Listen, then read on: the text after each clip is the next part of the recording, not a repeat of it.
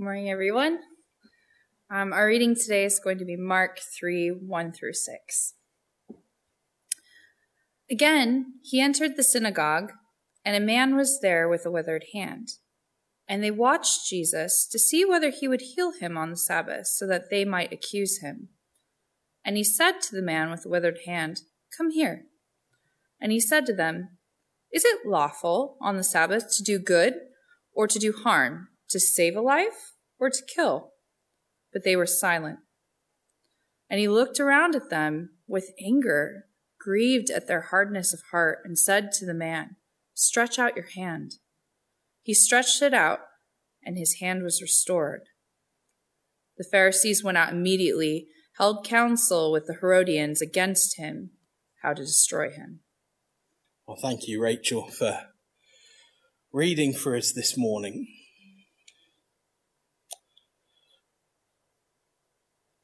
Well, perhaps it seems a little strange to you this morning that we're jumping back, having celebrated Easter. We're now hearing a story all about Jesus, and a story perhaps that contributed towards the Pharisees working so hard to put him to death on the cross. We took a break from our Mark 2 and 3 sermon series so that we would be able to celebrate Easter, and now we're back on track with our sermon series. So let me just explain that first of all. Now, I'm going to do my best to be succinct this morning, to keep it short and sweet and to the point, because there's a lot of different places a message like this could go.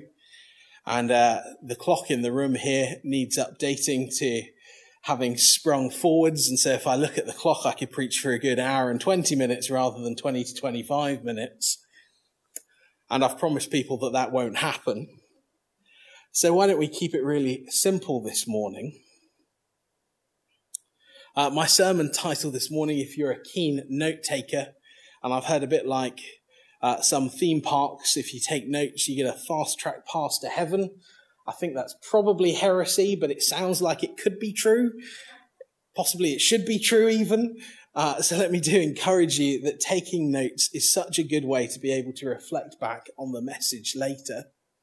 And I think it's really important that we don't just hear sermons, fill our heads up with them, leave church smiling, turn church off if you're at home at the end of the morning, click, there goes the telly, and then not do anything about it. In fact, I think one of the great challenges that the church struggles with is that we have more head knowledge than heart knowledge.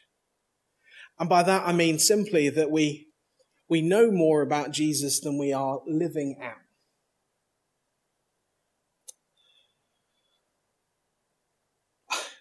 Does that sound like that might be true to anybody this morning? And so a story like this, a life and death story, the unfolding purpose of Jesus and Jesus' ministry, but also Jesus' purpose in coming to earth, is hinted at within this passage. And it's so tempting to spend so much time diving into all sorts of different pieces of theology. You could dive into the theology of healing, and that could be many, many weeks of sermon content, a very long sermon series at least. There's a mention of the Sabbath, and just a couple of weeks ago, Rachel came and shared a message, her first message, in fact, on the Sabbath. And for her first time out preaching, I think we were very encouraged and thought she did a good job. And if you haven't seen that, you can scroll back 2 weeks from today and re-watch that. We could spend a great deal of time defining what is good within the kingdom of heaven. The Pharisees clearly think they know what's good. Jesus is about to tell them what's good, and it makes them really cross. We could have a long sermon series on the subject of righteousness and the perspective of Jesus in defining righteousness within the world. Redefining the Bible through the very heart of God, and putting straight all of those things that the people who claim to be the people of God had got wrong, but Jesus helped them rethink the religious heart that they had developed, that was all about keeping the rules and the law, rather than honouring their Father in heaven.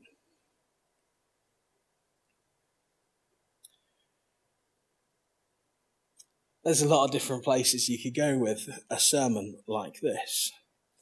And so I wanted to do just a very simple sermon covering all of these topics, and it's going to take about an hour and no, I'm kidding. I've already promised it won't be an hour and 20, but it could be, I guess, is what I'm saying. And actually, as you read your Bibles, I think as we read our Bibles, sometimes we just read and read and read and read and read and read and read. And we forget to stop and to reflect on the beautiful simplicity of the work and ministry of Jesus.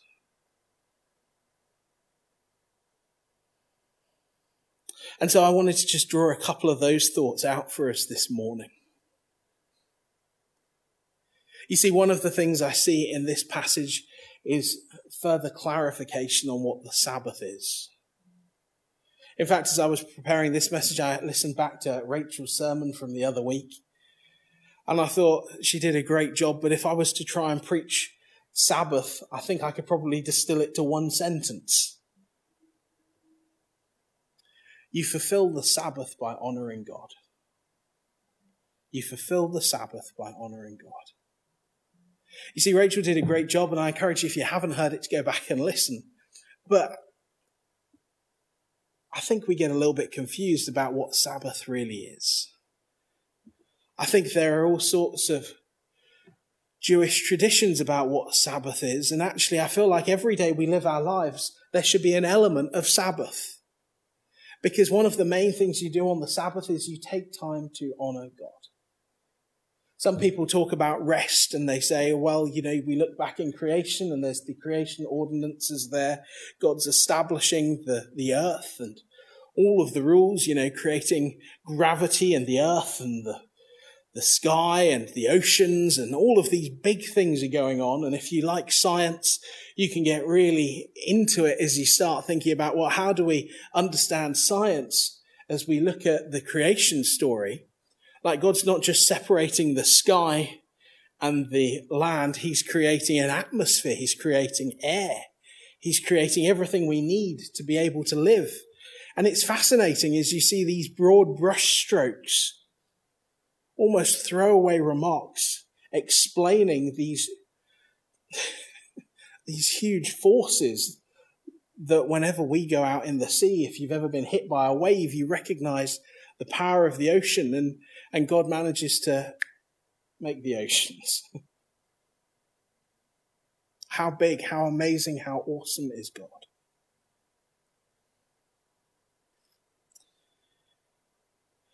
And so we consider Sabbath, and, Jesus is about to turn this whole sense of religion, how to do church right for the people of God, pre his death and resurrection. He's about to turn their entire religion on its head by reinterpreting the Father's heart to the people.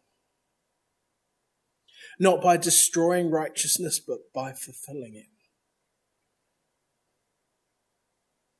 And I think a trend within the church that's a mistake that we need to be so careful of is that our theology of love isn't always within the light of Christ. It's almost as though we think we can be more loving than Jesus.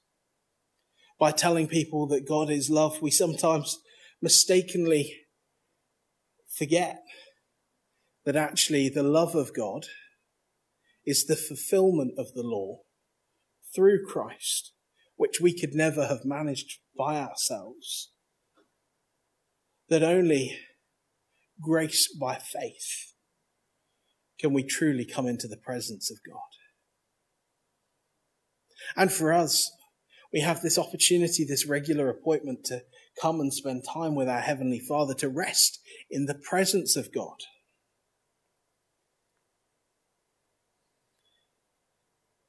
And people talk about Sabbath being about rest, focusing on God, taking our burdens and laying them at the feet of Jesus. I heard one message talk about Sabbath being an opportunity to do that.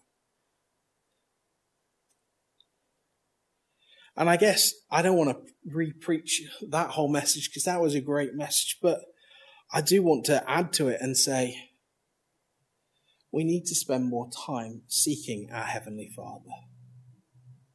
We do need to spend time resting in his goodness and his presence. We do need to learn to practice that rhythm of heaven, that cyclical pattern that goes round and round. Whether it's celebrating great feasts, Christmas, Easter, whether it's remembering to establish a daily quiet time, spend time to draw away and to rest in the presence of God. You see, these people are angry because Jesus is about to do a God thing, and they suspect that he's going to do something, and so the Pharisees are watching Jesus to see, is he going to break one of the rules about what you should or shouldn't do?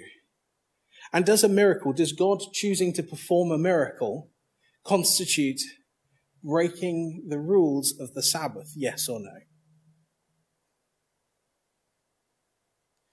It's very easy from our Christian perspective, in light of the cross of Christ, to say, well, of course he doesn't break the rules of the Sabbath. He's God. He can do whatever he likes. In fact, some people say the best definition of the word theology is watching what God does and making careful note of it. In short, God is going to do what God is going to do.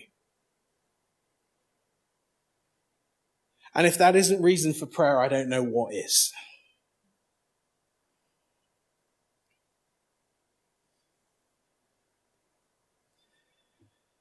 You see, we need to remember to focus on God more and our situation, our life circumstance less. The story we've just heard, the story of the man with the withered hand, in that day and age, that would be truly debilitating. In so many ways, with prosthetics and with disability awareness, we've done great things. We've made real strides in helping people who have a disability to be able to live fuller lives. And in this day and age, when people worked and had such manual jobs so much of the time, I'm sure that made it near impossible for him to be able to do just about anything.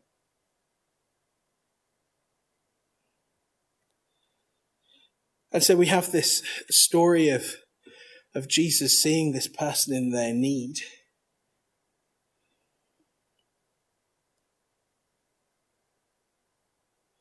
And it simply says his hand was restored. And just like that Genesis account where God's just doing things, there we go, sky, land, light, dark, day, night, animals, people.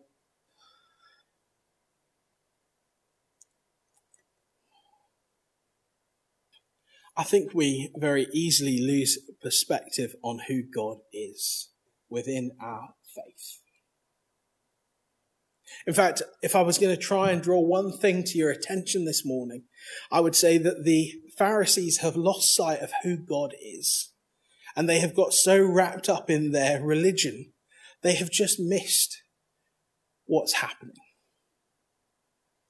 And it's easy to take pot shots at the Pharisees. In fact, I haven't yet seen a preacher decline the opportunity to go, you shouldn't do that. That's obviously stupid and wrong. But how many times do we do the same? How many times do we lose our way in our walk with Christ? How many times can we turn around and say, but I've kept all of your laws, all of your statutes, all of your requirements. I try and live according to your word. And then recognize that it's been a week since we last had a time with Jesus for ourselves. Or we can say, I faithfully watched the services all through the pandemic. I took part in being a part of church online, and, I started out on Sundays, then it was Tuesdays, then it was Thursdays, then I was trying to make sure that I'd watch them on the Saturday before the next Sunday came out, and then I got a little bit out of practice, and lockdown was really hard, and I'm not sharing anyone's specific story. I've heard this from various people over lockdown, and lockdown was hard, is hard. And I'm not saying that to make anyone feel condemned like they've missed the point or they've not been good enough. But actually, it's so easy to lose our way. It's so easy to lose sight of Jesus. The most amazing thing about the Pharisees to me is that they have spent their lives longing for Jesus to come. The whole nation of Israel was longing for their Saviour to come. And they totally miss him.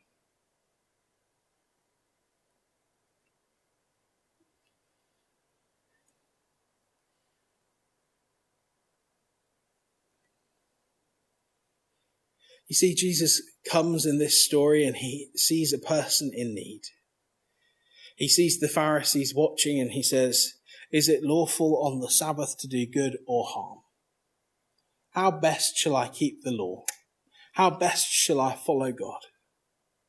Is the principle of doing nothing more important, or is the principle of helping somebody in need more important?"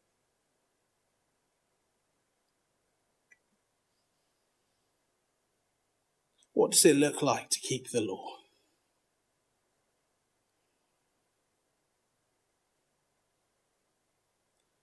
I think we continue to struggle with that question. What's the right thing to do? What's the right thing to do? And people come up with all sorts of different answers about what the right thing or the wrong thing might be.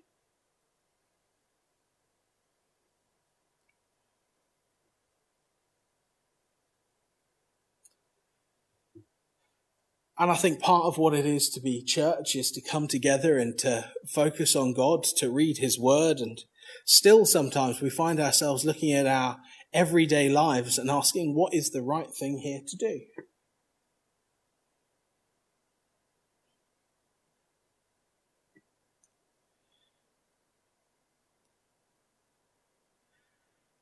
And what an amazing thing to be able to pray and seek God. What an amazing thing to be able to turn to God and trust in his goodness, his grace, his mercy, his purposes more than our own understanding. What an incredible thing to be able to pray. What an incredible thing to be able to turn to the word of God and see if it lines up with the person of Christ.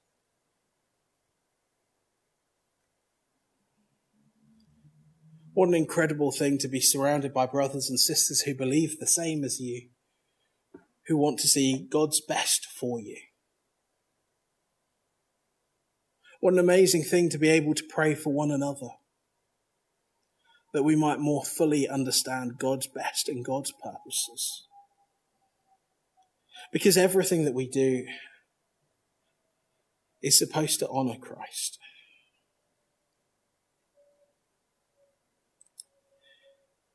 You see, if you leave this message with one question in your minds,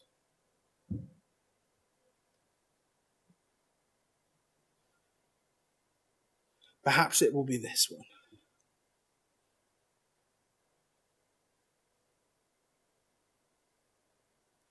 What would Jesus do? See, if you grew up in the 90s or were around for the early 2000s, and this might feel like a cliche if you're around at those times within the church. You couldn't be a Christian teenager without at least 15 "what would Jesus do" wristbands going all the way to about your elbow, it seemed. But I think that question is one that Just as the wristbands seem to lose their popularity, so too has asking the question. And I think when the church stops asking that question, we really get ourselves into trouble. Being a Baptist church, part of our ecclesiology, the way we do church, basically, is that we try and practice putting God's perspective first when we come together as members. And you see, we have these things called members' meetings, and sometimes people mistake them for a democratic process, and actually they couldn't be further from a democratic process in reality, because they're all about coming together and seeking to understand God's perspective, praying and asking God for his leading so that we might be able to do things his way. It's not about having our say, it's about being led by the Lord. You know, there are various different church structures, and I think they're all us trying to work out how best to follow Jesus at their core. And I think the Baptist way of doing it can be an incredible blessing to the church when done well. When done badly, goodness me.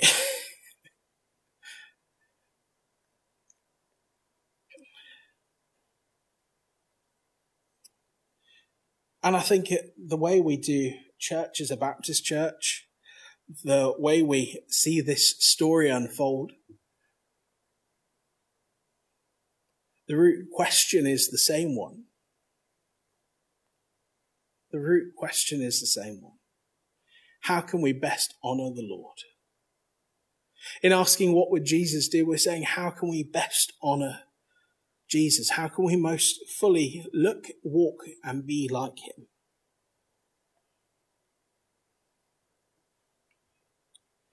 And however you define Sabbath, what seems obvious is that honouring Jesus doesn't stop on that day, right? You might have heard, if you've been around our church for a while, and if you haven't, I'm going to summarise succinctly, that we spend a lot of time talking about what it means to serve an audience of one. You see, the world we live in, and it feels a little bit ridiculous to talk about, actually, because it seems absurd that we've even got to this point with this thing that they're calling cancel culture. You know, the idea that someone does something wrong and so we cancel it right away. Someone says something wrong, quick, fire them. Somebody makes a mistake, quick, get rid. And so that's why it's so important that as the church, we remember who it is we're serving and how he encourages us to lead our lives. You know, as Christians, I think sometimes the outside world looking in thinks that we have signed up to get it right all of the time. That the only way we can be good Christians is to get it right all of the time. And that simply isn't true. If we could get it right, we would have been able to keep the law. We wouldn't have needed Jesus to come. And so that's why it's so important we remember that we serve an audience of one. We want our Heavenly Father to look at us and be proud of the way we're living. And so we do all that we can to put him first, to seek first the kingdom, knowing that everything else will be added. But by seeking first the kingdom, by putting Jesus first, by asking, what would Jesus do? We don't need to get into long conversations about how best to fulfill the Sabbath. We simply ask, what would Jesus do? As we try and work out what serving an audience of one means, we recognize that the audience that we're living for is our Heavenly Father. We're seeking to see God, to honor God, to trust in the Lord. And that because of Jesus, we're able to do our best and be acceptable to God by his grace and forgiveness through Christ.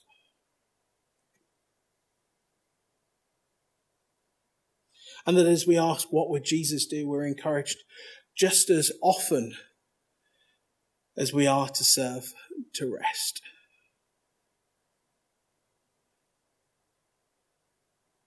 And I don't mean putting your feet up and sitting on the sofa for 15 hours and not really doing anything. I mean remembering to rest in the presence of God.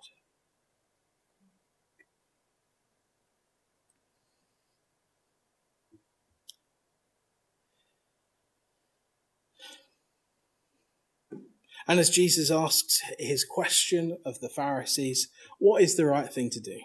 What do you think I should do? Some think that that's a rhetorical question. Others think that he was trying to give them an opportunity not to be the Pharisees in this story, but to have another go at getting it right. Is it lawful on the Sabbath to do good or to do harm, to save a life or to kill? And he was grieved by their hardness of heart. I guess that's what I'm drawing out for us this morning. I want God never to be grieved by our hardness of heart. What would Jesus do? That's what we need to keep asking ourselves. What would Jesus do? And as we read this life and death story, the life transformation for this man whose hand is restored, a death story for the Pharisees whose hardness of heart is going to mean that they miss Jesus who they've been longing for. The reality is we live life and death stories. We live life and death stories every single day. And if we aren't asking ourselves, what would Jesus do? And that includes resting. It's not just about working hard. Rest is a core component of this.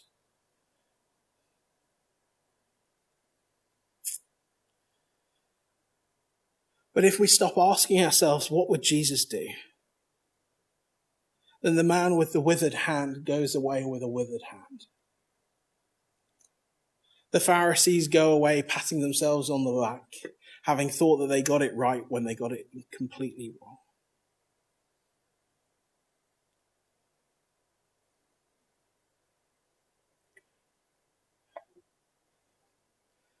And I don't think we can go so far as to say God isn't glorified, because God is always glorified. But our opportunity to be salt and light in the world is so easily missed. I heard a story just this week about a church where they have a larger staff than us. And so for their staff meetings, which they have once a week, they would all gather together, this big staff of people. And they started saying, if people don't have a testimony to share from their week, it's probably best that they don't come to staff meeting. And that sounds a little bit hard at first, but actually, if we don't keep asking ourselves, what would Jesus do? If we don't keep putting ourselves in a place where we can be used by God, and if we haven't got a testimony where God has used us, because it's so clear that God is looking for people that he can use for his purposes, to share in his glory, to share in his work. While it might seem a stark, hard even at first thought story,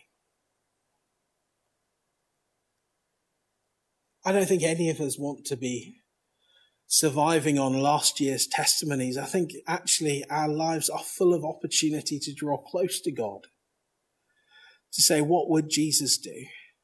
And to have something meaningful to share, because Jesus continues to minister again and again by the power of the Holy Spirit in our lives.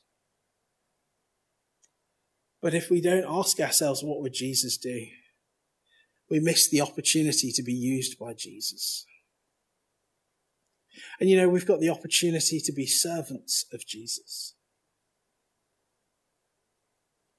to be used by Jesus for his glory and for his purpose. That these life and death stories that we encounter every single day, and because of our familiarity with the world and the foreignness of the power of God, the spiritual forces, light and dark, waging war all around us, we so easily get caught up in the mundane and the minutiae that we miss the purposes of Jesus. It would be so easy for us to have hard hearts and to be the same frustration that Jesus comes across in the Pharisees.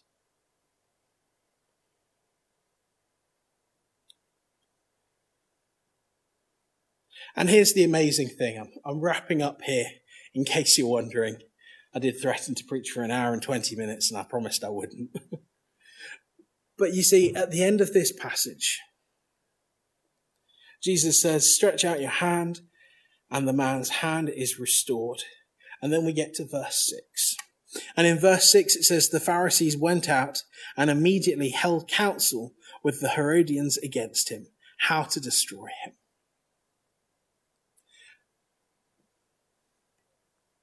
And here's my last point.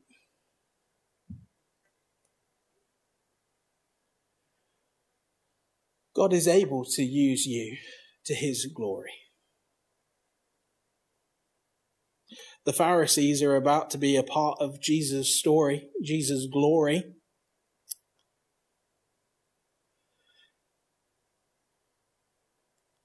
But perhaps not in the way that they would have hoped.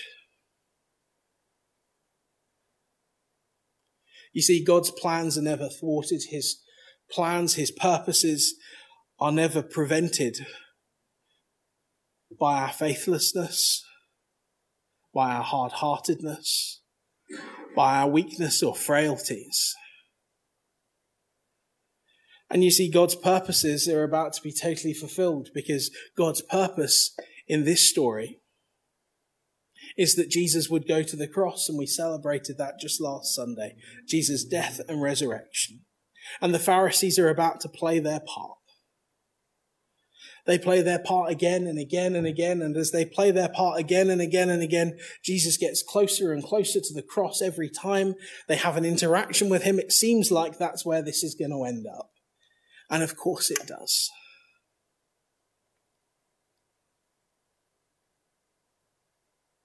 You see, God is glorified in spite of what we do. And so the opportunity to us is to be a part of the glory and purpose of God.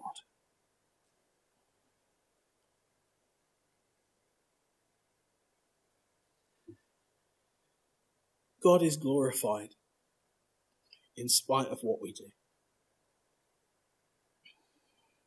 And so our opportunity is to be a part of God's story of grace.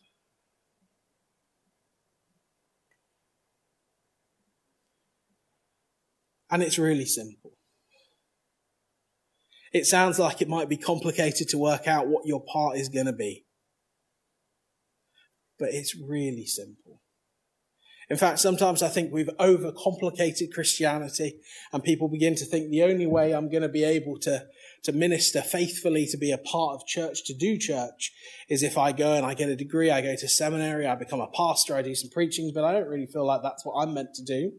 Or we think, well, the only way I could ever be really effective is if I learn how to do this, that, and the other, and then maybe if I was on staff as a children's worker or the youth pastor or the worship leader. I think the risk is we professionalize Christianity to the point where church stops being a team sport where everybody plays. More than that, I think church is meant to be a family sport where everybody is encouraged. And so, for us, I think the opportunity for us to be a part of God's purpose and plans are as simple as this. What would Jesus do? You see, when we ask that question, what would Jesus do? Already we've reorientated our perspective to God's. Already we've stopped asking, what do I want to do? What do I feel like doing? What do I feel like I'm good at? And we've started serving an audience of one.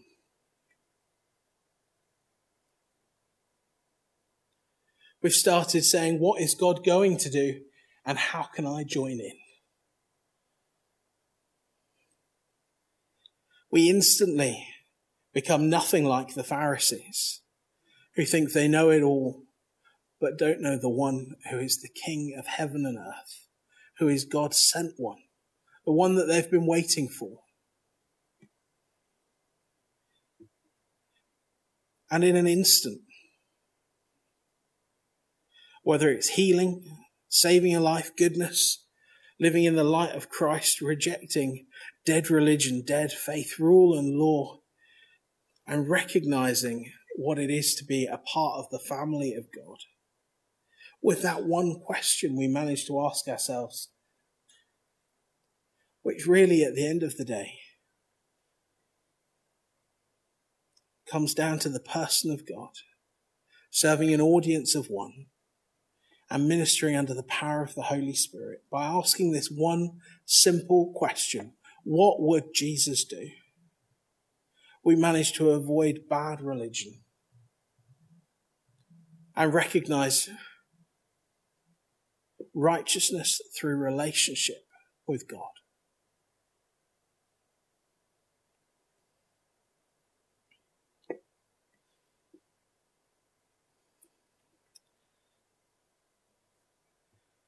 You see, God's plans, God's purposes, God's work, his ministry in the earth moves forwards with or without us.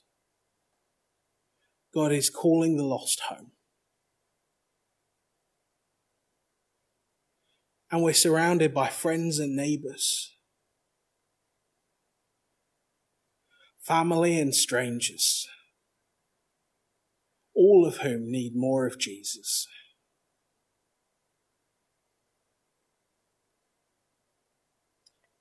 Would you pray with me? Heavenly Father, we pray that you would help us to recognize your goodness and grace. Help us to ask ourselves, what would you do? How can we be more like you? How can we serve you more fully?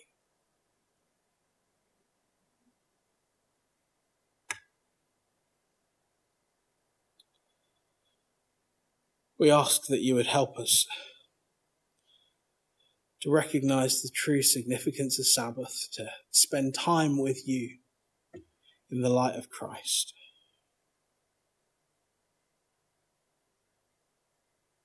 We pray that we would know you more fully in our lives.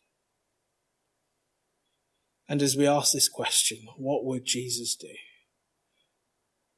We thank you that your word is so full of examples and answers.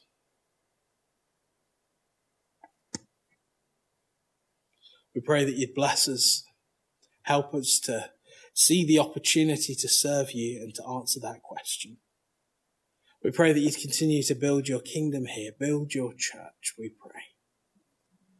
And Father, whether we're in the room this morning or whether we're sat at home, watching live or perhaps catching up online, Lord God, we thank you. We thank you that all we need to do is turn to you, to seek your goodness and grace. In Jesus' name.